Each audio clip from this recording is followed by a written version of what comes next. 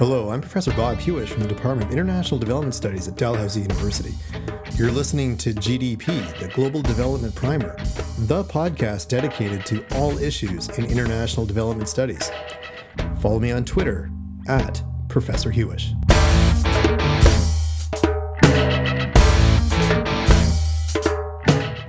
And welcome to a very special episode of GDP, the Global Development Primer, where we have two special guests joining us for this episode. We have Catherine Nolan, who's a professor of geography and chair of the geography program at the University of Northern British Columbia in Prince George, British Columbia. Catherine was recently made a fellow of the Royal Canadian Geographical Society, and since July 2020 is also the chair of the Conference of Latin American Geography. CLAG is a premier organization for geographers engaging in research in Latin America and in the Caribbean, and it works to foster research, education, and service related to Latin American geographical studies. Catherine is a longtime insurgent researcher and social justice advocate, including more than 25 years of grappling with the afterlives of the Guatemalan genocide. Hello, Catherine. Welcome to GDP. Hi, Bob. Great to be with you. Great, thank you. And we've also got Graham Russell joining us. Graham is a non-practicing Canadian lawyer and, since 1995, the director of Rights Action, an organization that works in Honduras and Guatemala in support of community, environmental, human rights, and territory defenders resisting widespread harms and often deadly violence caused by different sectors of the global economy, including mining, hydroelectric dams, African palm, sugarcane, bananas, coffee, tourism, and the garment industry. Rights Action carries out education and activism work in the United States and Canada and focuses on how our government and companies and the U.S. military often contribute directly to and benefit from human rights violations. Graham is also an adjunct professor in the geography program at the University of Northern British Columbia, and since 2004 has worked with Catherine Nolan to co-lead delegations and field schools to Guatemala for Canadian university students. Graham, welcome to GDP. Thanks very much for having me on. Oh, real pleasure to have you both here, and it's quite the time that I think you both had earlier this year in 2020 when you co-edited a volume together titled Canadian Mining in the Aftermath of Genocides in Guatemala, the Violence, Corruption, and Impunity of Contemporary Predatory Mineral Exploitation. The book passed peer review and was ready last February for publication, but after several months' delay, Springer Nature notified you that after a legal review, it had decided to cancel their contract and return the rights to the manuscript to them, and it cited liable concerns. Catherine, what happened here? Well, that's the question that we're trying to grapple with. Thanks for that question and laying out the situation. Yeah, back in 2017, we signed a contract with Springer. They accepted our book proposal to do this work, which is a co-edited book bringing together people we've worked with in Guatemala for many, many years, including, journalists, community members who live in mining-affected communities, artists, journalists, lawyers, and so on, trying to bring all these voices together to look at the serious situation of mainly Canadian mining company-related human rights violations that include, forced evictions, repression, health harms, environmental harms, and mining-linked impunity and corruption. And that was the proposal we put forward. And we signed that contract. We spent the next few years putting that together. And finally, we went through all the peer review process. We were expecting to see the page proofs and have the book published before this past summer. But we really met this wall of silence after we initially submitted the book. The initial submission in February, the final version, our book editor was really pleased with it, felt it was well written, it was going to be a good fit, it was going to be a successful title. But then kind of communication stopped as we eventually heard that it was with their legal department for a libel review, which makes sense. But after a lot of back and forth of us asking what was happening and what they were concerned about, what we might be able to address, we received this response in July that finally said that they were not proceeding with the book, that it was full of unsubstantiated defamatory content, presented them with concerns about being sued potentially, and that they were going to return the rights to us. And when asked what that meant and what part of the book or what component, what sections, what sentences were of concern and how we might work with them to address that, we just received no response. They wouldn't communicate with us or talk to us on the phone or anything like that.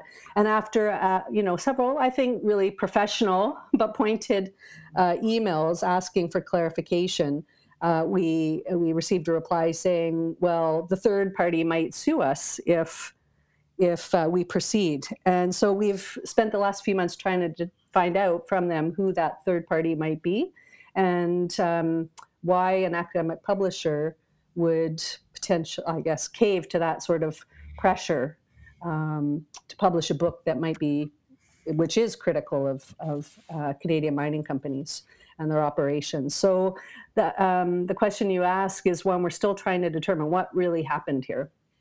Right. So, Graham, your Rights Action, the group, you've got a lot of work that you've done with issues of human rights related to mining companies. So, is there something that mining companies should be worried about that was in the content that you put forward, or is there something that that mining companies are trying not to have exposed? Well, probably yes and yes. But I would just add a quick point to Catherine, her first response, and that is that whereas Springer referred to a legal review of the book, we never saw a copy of it, and they would never share it with us. And then through this process, Catherine opened communication with the Canadian Association of University Teachers. I think that's the name of it. Mm-hmm. And they offered to fund a proper legal libel study of the book in Canada. And then one of Canada's leading libel defamation lawyers reviewed the entire book, as Springer allegedly did. And he concluded that there was no defamation whatsoever and suggested some minor, easy to fix tweaks to the book. So I'll throw that into the mix, but they refer to a legal review, but we actually don't know if it actually happened or not. We certainly didn't see it. But to pick up, or go ahead. It would seem if it was conducted that you'd be kind of proud to show, hey, we've got this very clear legal review that shows just these gleaming errors in the book. But if it doesn't exist, that seems quite scandalous. Right. Well, I guess that's what pushed us to take a more public position. We were fairly certain the book wasn't defamatory or full of unsubstantiated information, but we were, as part of a publishing process, very open to receiving sort of concerns and then seeing if we could address them. And as Catherine said, we got none of that. But it was a real sort of reconfirmation of our underlying beliefs that what we're setting out in the book is true. It was a real reconfirmation when a Canadian lawyer did his own study of the book and agreed with us, which perhaps leads to your question as well. Like, what is there in the book for Canadian mining companies to be concerned with? And listen, to be fair, we don't know if this who the third party is. We don't know who did the possible silencing of the book, the quashing of the publication. We just suspect that someone or some interest did, and it may or may not be a Canadian company. The book deals, though the title of the book is about Canadian mining in Guatemala in the aftermath of genocides. There's more than just Canadian companies dealt with in the book. Some of these are Canadian American companies. And then one of the mining interests was sold more recently in 2011 to Swiss mining interests. And so what would be the concern with the publishing of the book? I think It's just simply that our conclusion, our factual information, and our analysis and conclusion were just too clear and too strong for their liking. And so, to put it in one nutshell, it's a conclusion of ours, and we've held it for a long time, but this book documents it, that there really is no way for a global mining company to operate a mine in a country such as Guatemala and not benefit from impunity, not participate in and benefit from corruption, and not violate human rights and engage in some degree of violent repression against the local communities. Like, we put that out as a clear conclusion of ours based on the information, and that's a fairly comprehensive conclusion. And I think that whoever the third party is or third parties are, they just didn't want one more sort of piece of information out there, publication out there, documenting precisely all those things.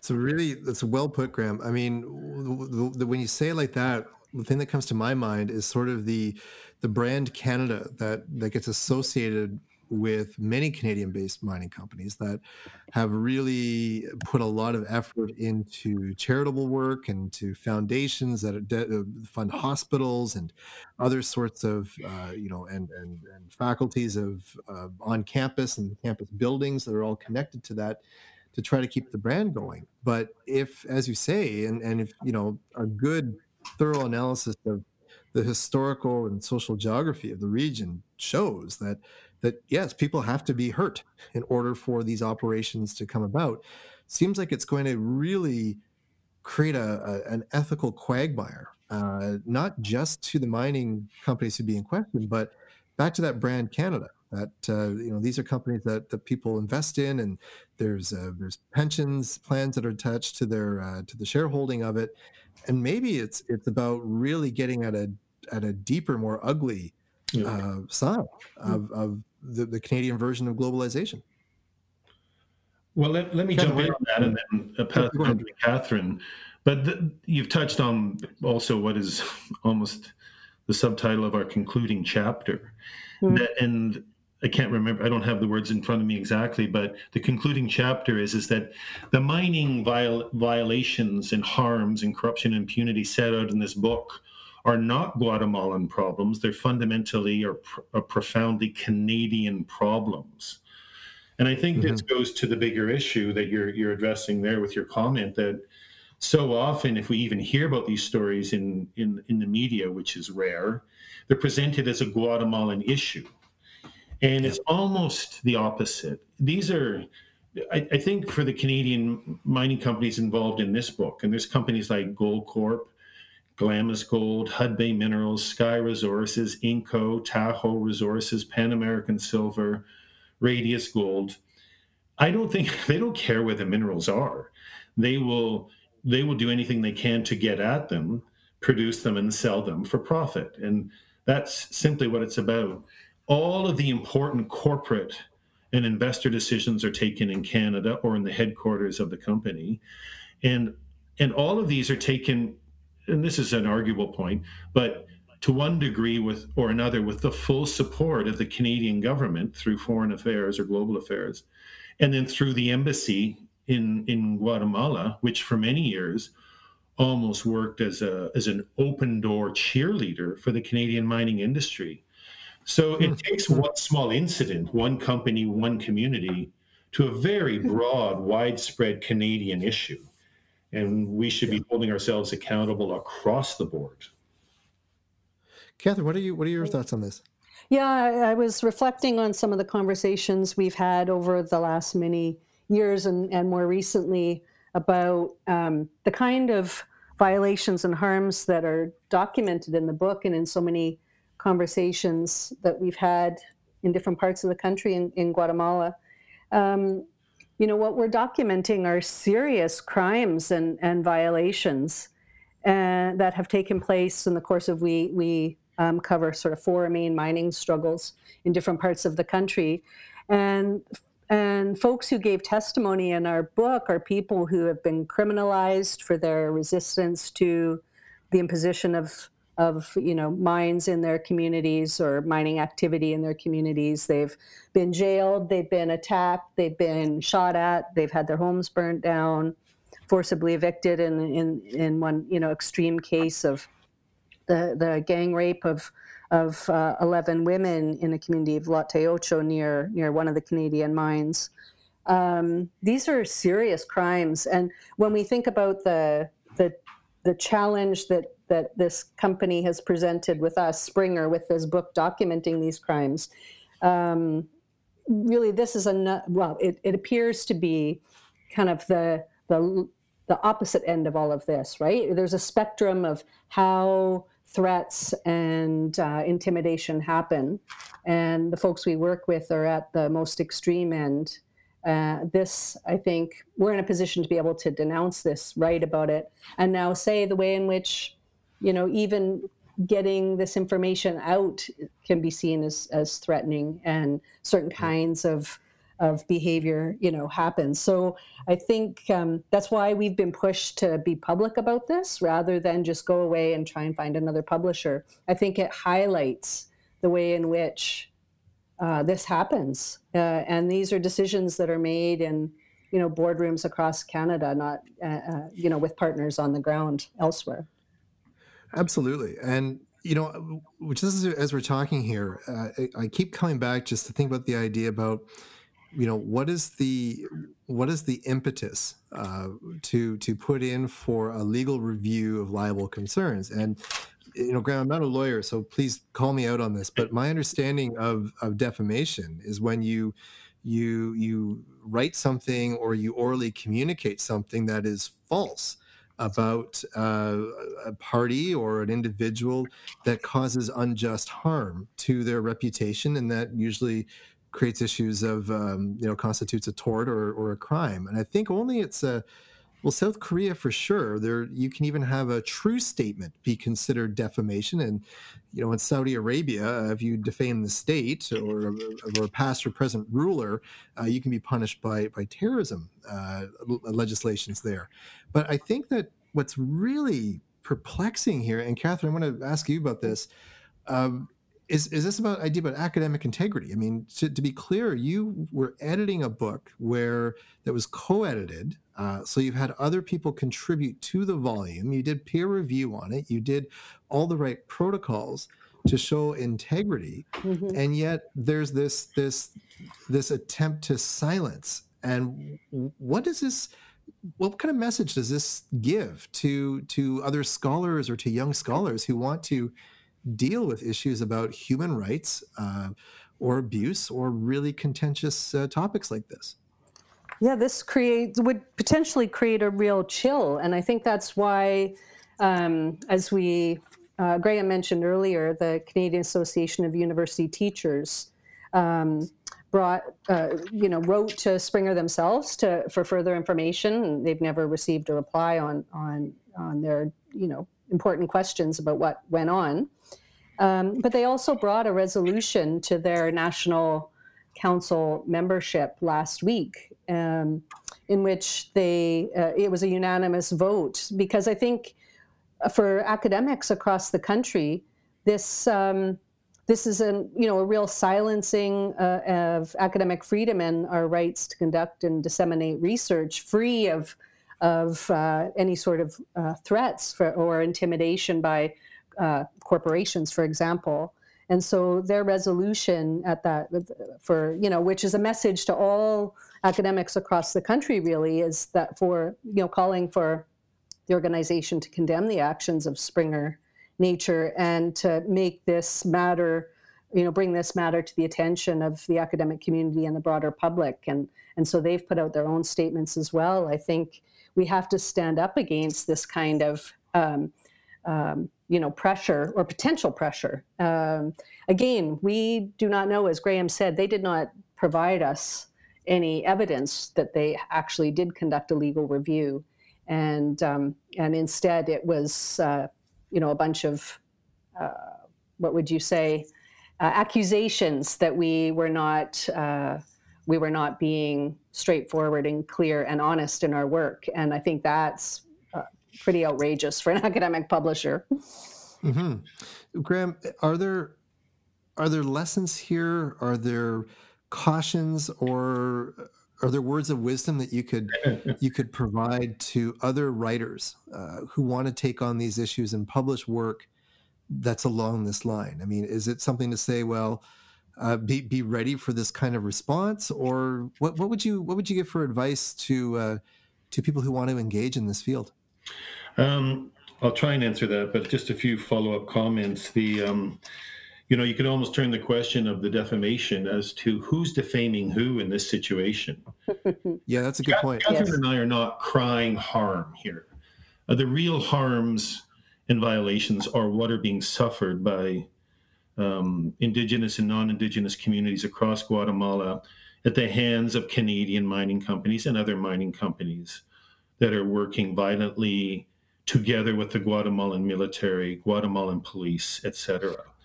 Those are the real harms. That's the real violence. That is the real suffering. We're not crying harm, but they, to put it the other way, they kind of defamed us because in the process of saying that the book was full of or had defamation and unsubstantiated information in it, they provided no examples, which is almost like publishing 101. If you're going to publish a book, you have a back and forth process.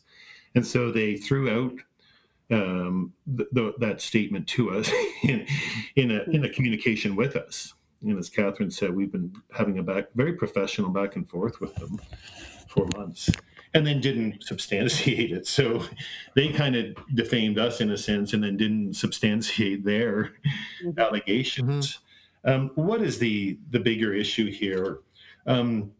Certainly in North America, any advice to people who are working on these issues and want to get them published is go forth and do it.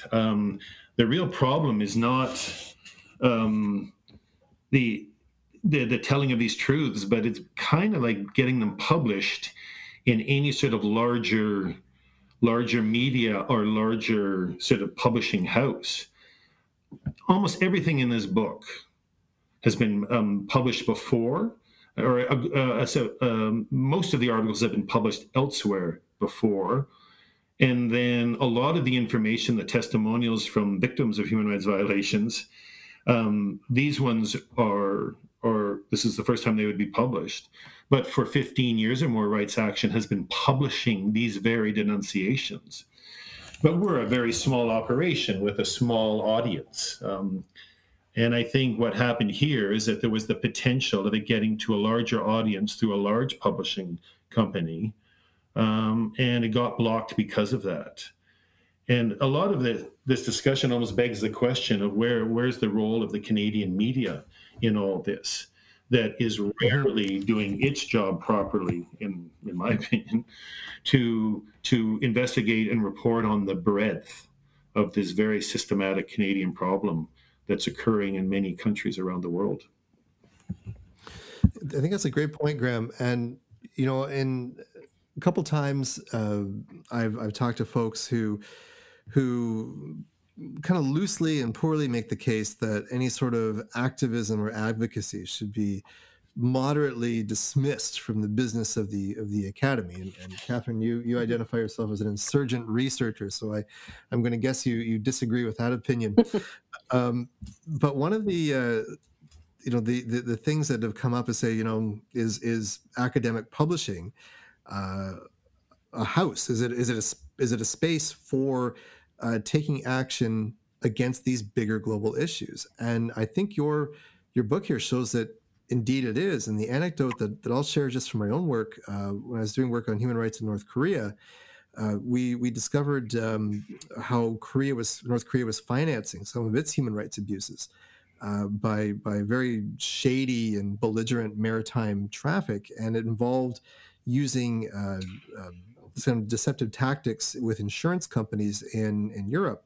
And so we did research on this, published it, and it wound up that article was cited as part of EU sanctions that then got leveled onto a insurance company in the EU. And the next thing you know, I have lawyers calling me up saying, please retract your article because this has cost us $100,000 in sanctions. And I remember very clearly with that, it was a conversation quickly to the editor of the journal and say, by the way, this was sent my way. What do you say? And in that case, the editorial was very strong, and they said, can you back up what you saw? Yep. Do you have copies of it? Yep. Okay, leave it in. Right. And that's just one of the reminders that this very forum, what you're doing, your very project here, isn't just about putting another book on the desk of academia. This stuff has teeth, and it's no doubt that if people are really behaving poorly, that there's a fear of exposing truth in this way. Yeah, I think one of the challenges going forward for all academics is really to do socially relevant research, and doing that sometimes, is a challenge to interests that haven't been challenged in this way before. And I think it is our obligation to do this kind of work and to make this work known, whether it's in an academic publishing house or not. But I think what we found since writing our open public letter, that many people have contacted us since then to say similar kinds of issues have happened to them, that they've been encouraged not to be as vocal in their academic work, to soften out the conclusions of their work and so on, because they were in maybe more junior positions, or new scholars or graduate students, for example. And we're kind of in a position where we don't have to soften it out. We know what we wrote is truthful and based on the work of a lot of people and a lot of years of experience, and so it's important. And so we really must stand up against this kind of attempt to silence us. Mm-hmm. And Bob, can I circle back, following up on this, to an earlier point you made about how the companies are increasingly spending, and this is true certainly in Guatemala where we've worked for years, spending more and more money on sort of media work and propaganda about how they're funding schools and health clinics and the like. And I wanted to bring it back to sort of Canada and the silencing of dissenting voices, if you will call them that. And the fact that the large Canadian companies give grants of millions of dollars to public and semi-public institutions like universities, and that in turn, and let alone donations to other institutions, and that in turn becomes both a sort of a whitewashing of their image in Canada and a silencing of dissenting voices. So one of the companies we deal with extensively in the book was Goldcorp Inc., that more recently got out by Newmont. But Goldcorp has been a huge power player in the international gold mining industry, and it operated for close to 14 years a very harmful open pit cyanide leaching mine in Mayan territories, indigenous Mayan territories of Western Guatemala. And Rights Action did a huge amount of work there. I went there often with Catherine over the course of many years with Catherine's school programs. And we were documenting and denouncing a wide range of the human rights violations, health harms, environmental destruction, forced evictions, et cetera, et cetera, et cetera. And then meanwhile, during these years, as we're documenting and publishing this stuff in Canada, through our little networks, sending copies to the Canadian government, sending copies to the Canadian embassy, sending copies to pension funds, public pension funds, the Canada Pension Plan, et cetera. Meanwhile, and getting nowhere fast and getting almost zero response from anyone. Through all this, Goldcorp gives tens of millions of dollars in very publicized donations to the University of Ottawa, the University of British Columbia, and Simon Fraser University.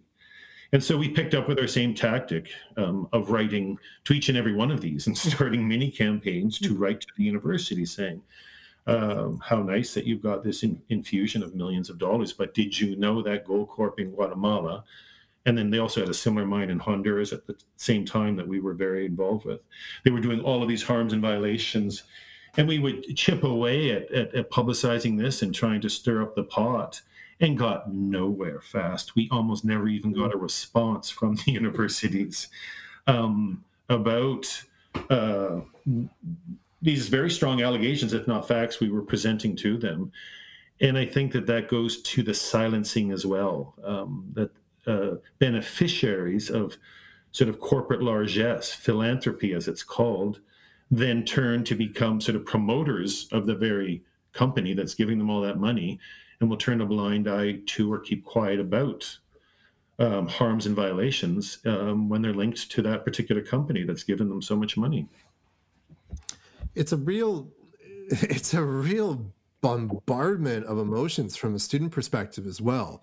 That if you are in the Goldcorp lecture theater or a building that's been sponsored by Goldcorp, and you are now giving over, you're in a seminar that's critically exploring their operations, does that create a dichotomy for students? I can speak in some of my past teaching where one class in particular that involves exactly topics like this, where you're concerned about workers' rights and you're concerned about human rights, was in a room that was named after one of the most famous union busters in all of Canada. And you think to yourself, what is really the optics here, and how does the battle play out for students in this way? I mean, I think you're right on the money. It is a lifetime battle of politics, where now the campus is also the front line of it, in that battle of ideas. It is a battle of ideas, and this is why it seems to us very strongly that the book was quashed, because of a battle of ideas. Right. So, Catherine, yeah, go ahead. No, I'm just agreeing with Graham. I think, and you. I think this is, these are issues that students and faculty are grappling with each and every day across the country, as they're in lecture theaters named after, whether it's Goldcorp or others, right. And as they're also engaging in really critical discussions in those classrooms. I just want to ask you both one more question, but before I do, I just want to insert this one last comment, that it's a shame that this has happened to your book, to your work, to everyone who's contributed in their own ways to make this come forward. But at the same time, there's also quite the opportunity here. And I think that within a lot of academic circles, especially for graduate students who are wanting to take on global issues that are challenging, that engage human rights from the front lines, there's a lot of trepidation that gets thrown into the preparation for that research. And I really hope that educators who teach the seminar series or the preparation for research seminars that are on every single campus look at your study, look at your case to say, this is the nature of what you're up against, and to make this experience a learning moment for graduate students and for young faculty across the country. So, in many ways, I'm sad to hear that your book is where it is, but at the same time, I think there's a tremendous opportunity to get loud about this and to make this like a core lesson within graduate pedagogy. Yeah, I'm glad to hear you say that. I think so too, and I think again, this is an opportunity. I'm pretty confident this book will get published, and there are other braver publishers out there who want to make sure, progressive publishers who want to make sure that this kind of material is out there and available. And I think once that happens, it again will be a great showcase for how to do things differently, and to use this as a case study of how you respond in the face of this kind of attempt to silence. Graham, you mentioned earlier that one of the key arguments of the book, or the key statements, was that the mining crisis isn't just in Guatemala, it's a Canadian issue. Are there any other takeaway messages that you'd like to leave us with that the book was trying to convey? Almost a complementary one to that first conclusion. And so I'll repeat that. And our book deals with Guatemala, but my work with Rights Action, we've dealt a lot with Honduras, and there's been mining struggles there as well. And the conclusion's the same, that in countries like Guatemala and Honduras, it is not possible to operate an international mining operation of this nature without benefiting from impunity, like lack of legal resource, lack of political oversight. It's not possible to operate it without participating directly or indirectly in corruption, which should be a crime. It's not possible to operate a mine in these jurisdictions, countries like Guatemala and Honduras, without engaging in human rights violations directly or indirectly, including killings, violent repression, forced evictions, etc. It's just the nature of the global economic order itself that's at play, and the nature of countries like Honduras and Guatemala, and then the nature of Canadian companies, Canadian investors, and the Canadian government knowingly choosing to do business there. So that's sort of the first major conclusion I referred to earlier. But the flip side of that is, why is there so little, if not any, oversight and accountability in Canada for our companies and investors when they choose to go and do business in those conditions? And there's a small number of exceptions to what I just said, and addressed in the book as well as one of the exceptions. It's the Hudbay Minerals lawsuits, civil lawsuits that are working their way through Ontario courts for 10 years and counting. There's been a small number of civil lawsuits in Canadian courts, tiny number, that have started to take the first steps towards minimal but serious civil liability in Canada for harms in other countries. There is almost no criminal oversight in our legal system, even though we have the Corruption of Foreign Public Officials Act on the books as law. There's almost no investigation from the Attorney General's Office of Canada ever to pursue cases of what are very apparent corruption in mining companies' operations in other countries, just to use the mining example. And I would conclude, and I think Catherine agrees with me on this, that in the case of Guatemala, there's very strong indications of Canadian companies operating criminally in some of their dealings in these countries, not just causing civil harms that become subject of civil lawsuits, but that they should be investigated criminally for what they're doing. There's none of that. And so this is another major conclusion of the book, that not only is this are these harms and violations a major Canadian issue that need to be dealt with in Canada, but why do we not have the political and legal oversight and accountability mechanisms in place to hold our companies and investors fully accountable if and when they commit harms or violations or crimes in other jurisdictions? That's a great point, Graham. Catherine, any final words? I think Graham captured it there. I think I would end by simply saying that the book covers the range of those topics and serious issues that Graham just mentioned from a range of perspectives. And I just want to, give a shout out to all the people who contributed, who are right across the country in Canada and in different communities in Guatemala, who are, writing about this, standing up for change, working on these legal cases in a range of different ways. The artists, the everyday people in communities that are trying to bring these issues to the attention of the public and our politicians. And I think we just have to keep going. That's a great point. Catherine Nolan is professor of geography and chair of the geography program at the University of Northern British Columbia and identifies as an insurgent researcher and social justice advocate. Graham Russell is a non-practicing Canadian lawyer and since 1995 director of Rights Action, an organization that works in Honduras and Guatemala in support of community, environmental, human rights, and territory defenders resisting widespread harms of violence caused by different sectors of the global economy. Thank you, Catherine. Thank you, Graham, for joining us on this episode of the Global Development Primer. It's a pleasure. Thank you.